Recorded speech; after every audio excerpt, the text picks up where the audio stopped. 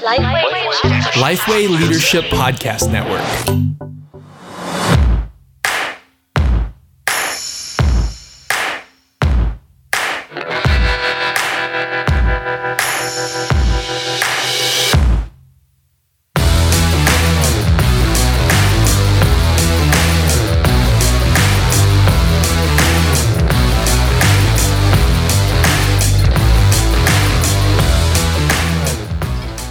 Welcome back to another episode of the Group Answers Podcast. I'm Brian Daniel with Chris Surratt. Hey, Brian.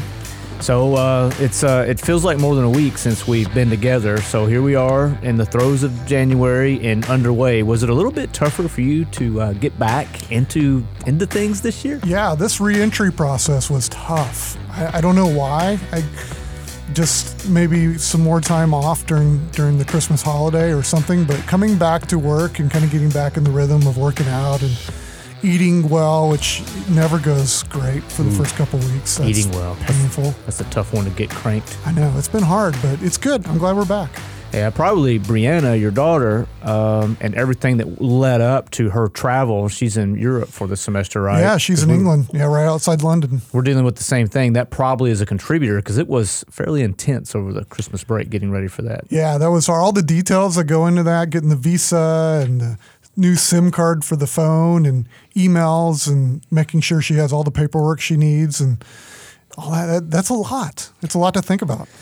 Yet, we are back, and we are ready to roll for this episode of the Group Answers Show. You want to go ahead and let everybody know about Derek and our guest today? Yeah, I'm excited to have Derek Olson as a guest. I've been friends with Derek for a long time. He's a great dude. He also loves espresso, according to his bio, so I want to dig into that a little bit. The outdoors, and is passionate about building biblical community. He's been in the small group ministry since 2004 and is currently the pastor of small group network development at Saddleback Church. Welcome, Derek. Hey, thanks, guys. It's an honor to be on with you. I'm really excited about our discussion today. Yeah, you're one of the coolest dudes I know. I mean, like just laid back, West Coast vibe. Is that just natural, or are you putting on an act? It's natural, man. It's real. I'm probably not as laid back in the day-to-day workflow, but yeah, people tell me I come off kind of like a surfer dude, so that's cool. Yeah. Now you grew up on that side, right? Somewhere over there. Yeah, I grew up in the Northwest, so a suburb of Seattle.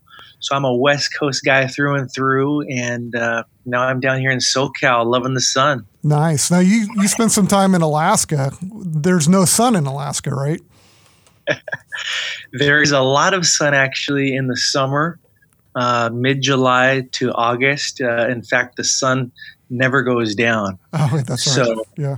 But in the winter, it's completely opposite. It's probably average temperatures of minus 10, minus 20. We experienced cold as low as minus 40. So the winter is another tale where the sun can set, I think, as early as 3 p.m. in the dead of winter. Well, yeah, that's rough. That's close to Nashville. It's about 4:30 right now. Feels like it, yeah. Yeah. So, Derek, I got to ask, you actually said that you're in your official bio, you actually said you're a lover of espresso, not coffee. So I realize, I think I know the difference between those two, but does that mean that you don't drink coffee every morning and you do have espresso, or is this just like a part of getting into character? No, I do drink coffee. Coffee defined as, coffee it's been perked in a pot. I do that occasionally, but being the coffee snob I am from the Northwest, espresso is my jam. And so we have an espresso machine at home. And so, for instance, this morning I woke up and made myself a nice quad shot Americano, which is espresso with just a little water. I don't like it. I like it, stronger than weaker. So give me a nice 4-shot espresso with a little water to make it an Americano. And then I pour just a little bit of heavy cream in there to top it off, and I am happy. That's some bonus material for you coffee lovers out there. Nice job, Derek. That's right. I don't drink coffee, so none of that made sense to me. But You don't drink any coffee? no coffee. I did not know that. No. Just sweet tea, right? I do unsweet nowadays, but I do chai. Chai is kind of my jam when I go to coffee houses. And Derek, I'm curious because it does go a little bit deeper, your love of coffee. You have an interesting background there. So I kind of want to know your coffee background, and then how did you come to be passionate about helping people find community? Yeah. So the coffee, as I kind of alluded to, my passion for coffee and espresso really started, as a kid growing up in the Northwest, where coffee is just a way of life, in a region where it's really cold and gray and rainy for much of the year. And so coffee is like our comfort. In the little town I grew up in, about 45 minutes southeast of Seattle, I think I started drinking coffee when I was in elementary school. And then in middle school, I think Starbucks kind of started to become a thing. And now today, there's probably 20 coffee independent drive-through stands in the little town that I grew up in. And so everybody drinks coffee all the time. So that's really where it started for me, the whole coffee thing. And then I grew up in the church. And so I was always around the body of Christ and in small groups. And then in 2004, I got my first stint in full-time ministry as the youth pastor of my home church. And small groups immediately became like the backbone of our youth ministry because we saw it was the greatest way to connect teenagers together in community with others and then also disciple them.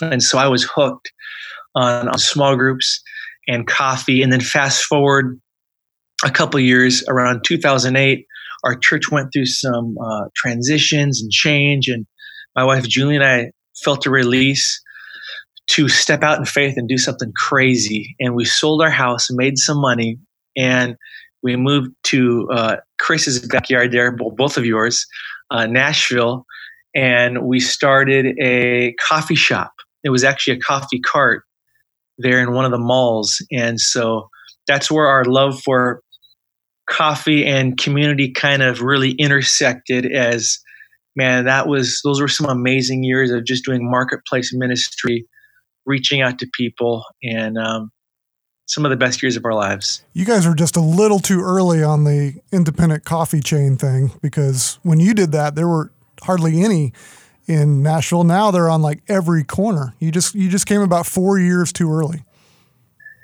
I'd like to believe that we were the pioneers that started the whole coffee trend in Nashville. There you go. So, Derek, you are the pastor of Small Group Network Development, and the Small Group Network was, I think, like born out of Saddleback Church, but it's really independent of Saddleback now, even though there's a lot of crossover, as I understand it. So, why don't you tell us about the Small Group Network, but also a little bit about how you have your journey to get there and this role? Yeah. So, the Small Group Network was started by Steve Gladen. He's the global small group pastor at Saddleback Church. He's been on staff for over 20 years now. And he's just really been responsible for so much of the dynamic health and growth we've seen at Saddleback Church in our small group ministry. And so, being at a large church where so many people ask him, how do we do groups like you guys do? And how do we do campaigns, or how do I recruit leaders?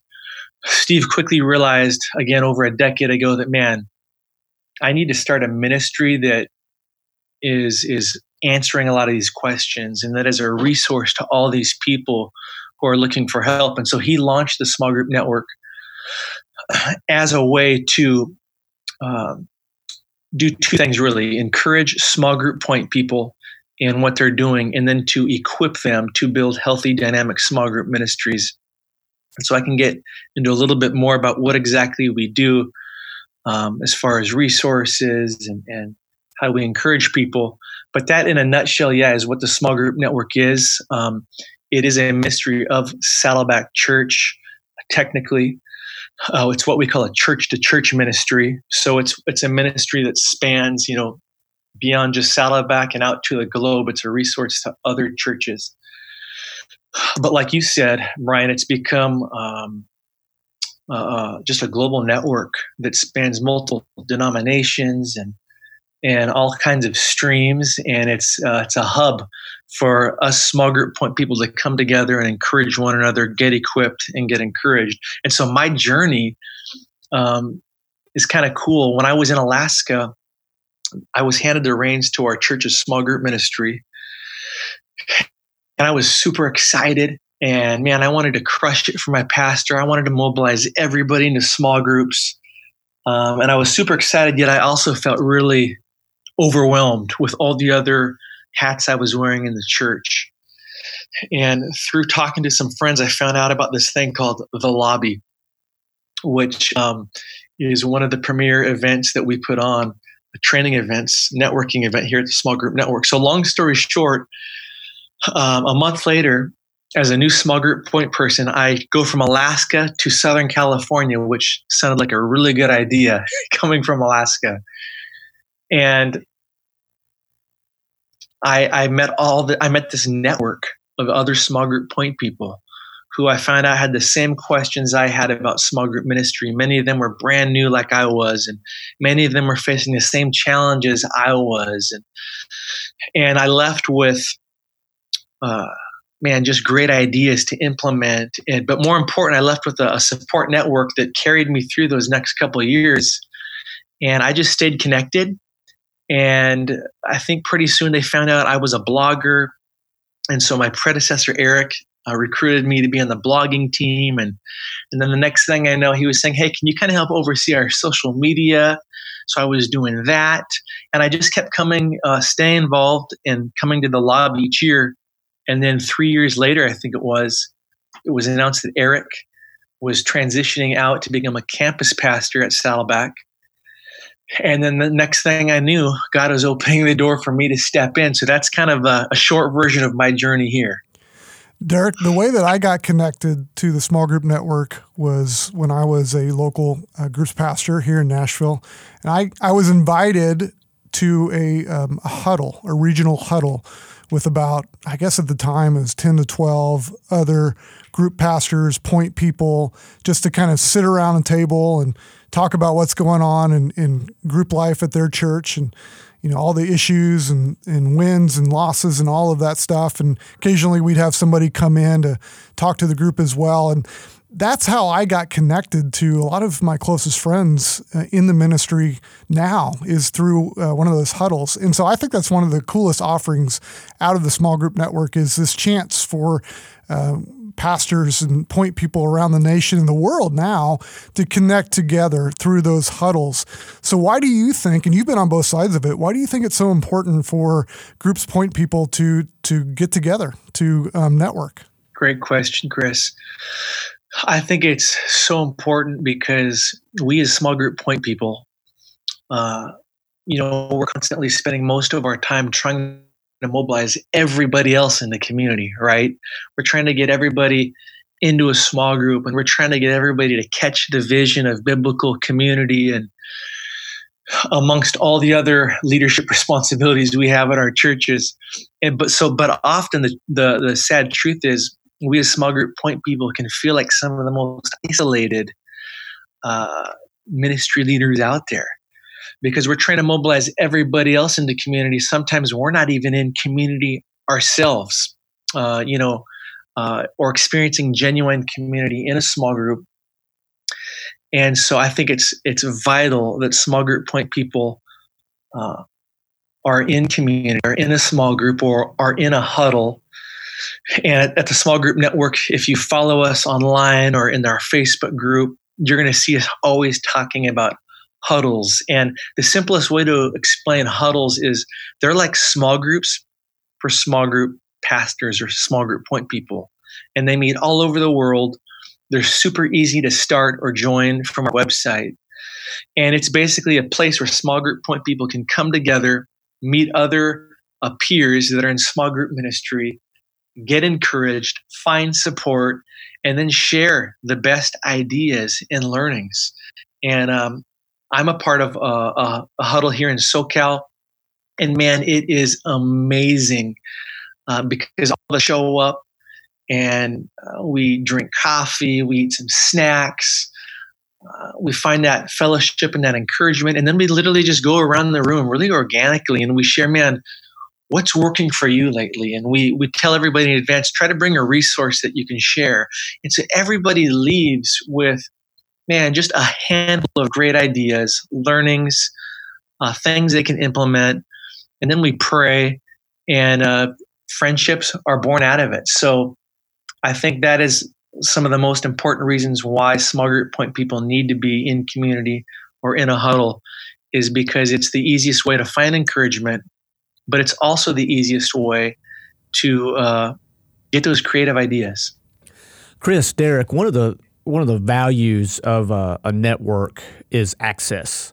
And Derek, I would imagine, just like what you're saying, you have access to all kinds of people. I know in my walk and in my leadership, guys like Steve Gladen and Chris Surratt, our own Chris Surratt. Who out of all of your circles would you say you're learning from right now? You just referred to your huddle group, so there may be someone in that or something that's come from that. But in terms of books or people you've been in dialogue with or engaged with recently, who would you say you're learning most from? Yeah. Obviously for me right now, I've been at Saddleback almost 2 years. And so the guy I've probably learned from the most recently is my boss, Steve Gladen. And does he pay you extra for saying that? I just want to know. No, he has no idea I'm saying this. He doesn't even have any idea I'm on this podcast right now. That's too bad. I'll see if I can get something for you. But to your question, I don't think Steve pays extra for much. That's true. But I've learned a lot from him. He's one of the busiest people I know. He has more meetings than anybody I know. But I think one of the biggest things I've learned from Steve is, man, just stay humble. Stay humble. He's one of the only guys I know that gives his cell phone number out at every event we go to, because he doesn't think he's above that. And he wants to help people at any cost. And so that's something I've learned from Steve, is just serve people well. If you jump on our Facebook group, you'll often see him trolling the group. I mean, he's literally answering almost every person's question personally. So I've just learned a lot from him like that, and being a humble leader, being a hungry leader, going the distance to serve people well. Another guy I've learned a lot from the last 2 years, mostly by osmosis, is Pastor Rick. It's obviously living on purpose and living a purpose-driven life. And the guy's got so many one-liners. It's hard to keep track of them all. I keep kind of a running list of some of my favorite quotes. And I actually got a couple right here on my desktop. One thing Pastor Rick said at our lobby gathering last year was this, and it really hit home. He said, what the world needs more than anything else in our society today is the antidote to loneliness. And where are they going to get it? Small groups. That's good. And so he just has lots of quotes like that. One more I'll share with you is, he says, I think more people are going to be brought to Christ through the relationships in small groups than any front door evangelism in the next 15 to 20 years. Isn't that good? Those are both good, yeah. And I echo both of those guys. Steve has been a mentor for years and years for me, has always been accessible. And that's what I love about the small group network, is that it's, anything that you guys have, it's yours. I mean, it's other people that you can go on and get resources. You can get advice. I love the Facebook page. If you're a small group point person, I want to encourage you to look up the small group network Facebook page, because Steve's on there all the time. I don't know when he sleeps. I don't think he does sleep, honestly, Derek. No, he doesn't. No, because he jumps on there and answers a lot of questions. And also there's some great events. You mentioned the lobby that's coming up in just a couple of months, right? Yep. Yeah, we've got some amazing training events. We get the lobby February 25th through the 27th. Yep. And that's our largest event we do every year in SoCal. Beautiful setting. And it's really a networking event where anybody can come and have an equal voice, not just to learn from some of the brightest small group ministry minds, but to share your learnings, your struggles, your challenges, and to really just get connected to our network. And then we have our Accelerate workshops, and they're the complete opposite of like the lobby. It's a 2-day intensive workshop. Our next one is coming up in Houston, and Chris, we're excited that you're going to be there with us. Yep. And this is all about taking your church's vision and mission statement and then building a strategic plan for groups off of that. And we're hearing so many testimonies of people who have literally seen their small group ministry double within a few months after attending and Accelerate. So you can check out all our events at smallgroupnetwork.com/events. Love it. Yeah, I love being a part of them. Lifeway partners with Small Group Network at the lobby and the Accelerates, and they're just amazing events. So check those out. Brian, you want to tell us about a sister podcast as we wrap up here on the Lifeway Leadership Network podcast network? I didn't say that right. The Group Answers podcast is a part of the Lifeway Leadership Network, and one of our sister shows, 5LQ, which stands for 5 Leadership Questions, is a podcast available to you. Chris, have you listened to the 5LQ podcast with Todd Atkins recently? I have. Well, then you would know, as a part of the Lifeway Leadership Podcast Network family, Todd's recently interviewed leaders like David Platt, Ryan Myers, and Louis Giglio. He's also recently done book breakdowns on shifts in discipleship.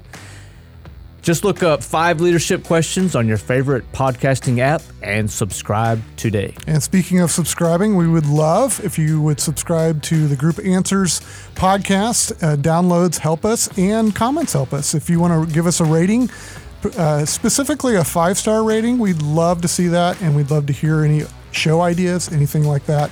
We read those. I have it open on my desktop like every minute. I've seen it. Yeah. It's true. It's sick. That should be a resolution that I walk away from iTunes, but I just can't.